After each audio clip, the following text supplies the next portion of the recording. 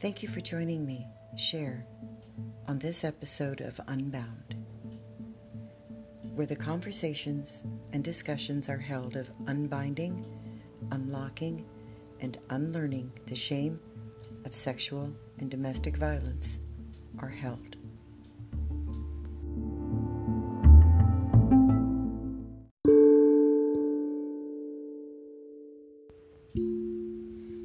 Hi, this is Cher. So, you've been let down one time too many. Trust level is at sub-zero, and you're beating yourself up for losing another relationship.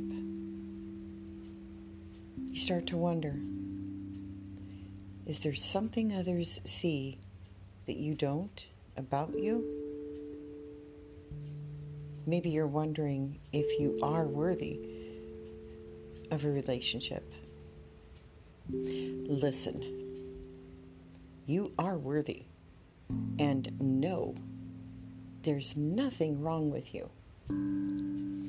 This is you holding high expectations of others to meet your needs for love and happiness. See, unknowingly, we repeat this pattern of expectations with those we hold dear to us, closest to us, or believe we do.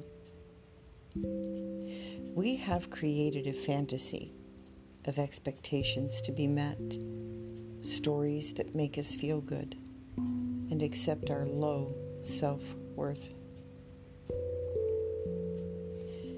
There is a hard lesson in recognizing you have been holding others responsible for your happiness.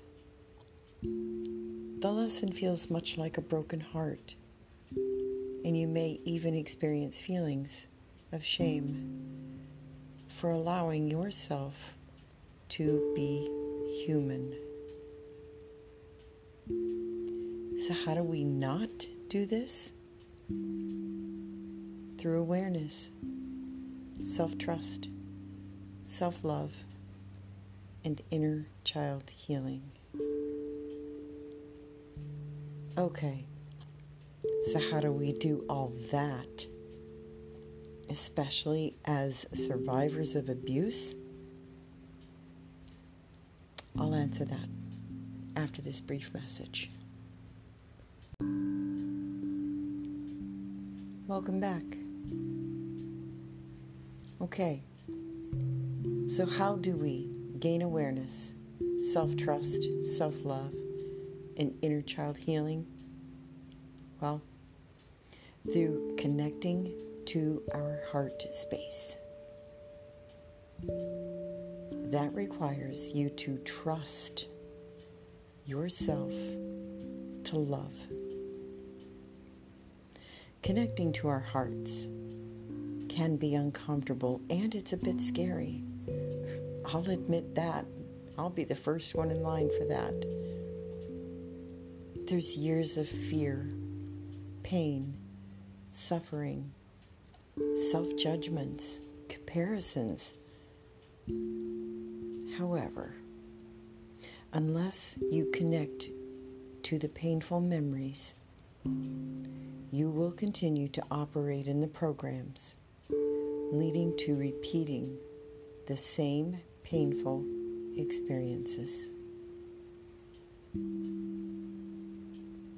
Ways to connect to your heart space are through Reiki, yoga, breathwork, meditation, creative outlets like journaling or artwork and hobbies, practicing gratitude, and connecting to your inner child through dancing, play, and more. When I need to drop into my heart space, I find it especially helpful to practice breath work and then follow it up with a guided meditation. You know, a person could be deep in their inner work journey, or just beginning to understand what inner work is, and still run into this unconscious behavior pattern. It all goes back to being disconnected from our authentic selves, the heart of our inner child. It's a heart filled with unhealed wounds and worries. It's something we hold on to out of dysregulated emotions, and in turn, it keeps a grip on us. You can choose to release those feelings by connecting with your mind, body, and spirit in a safe space.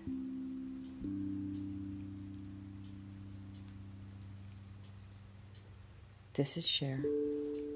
Thanks for listening. And I'll see you next time on Unbound.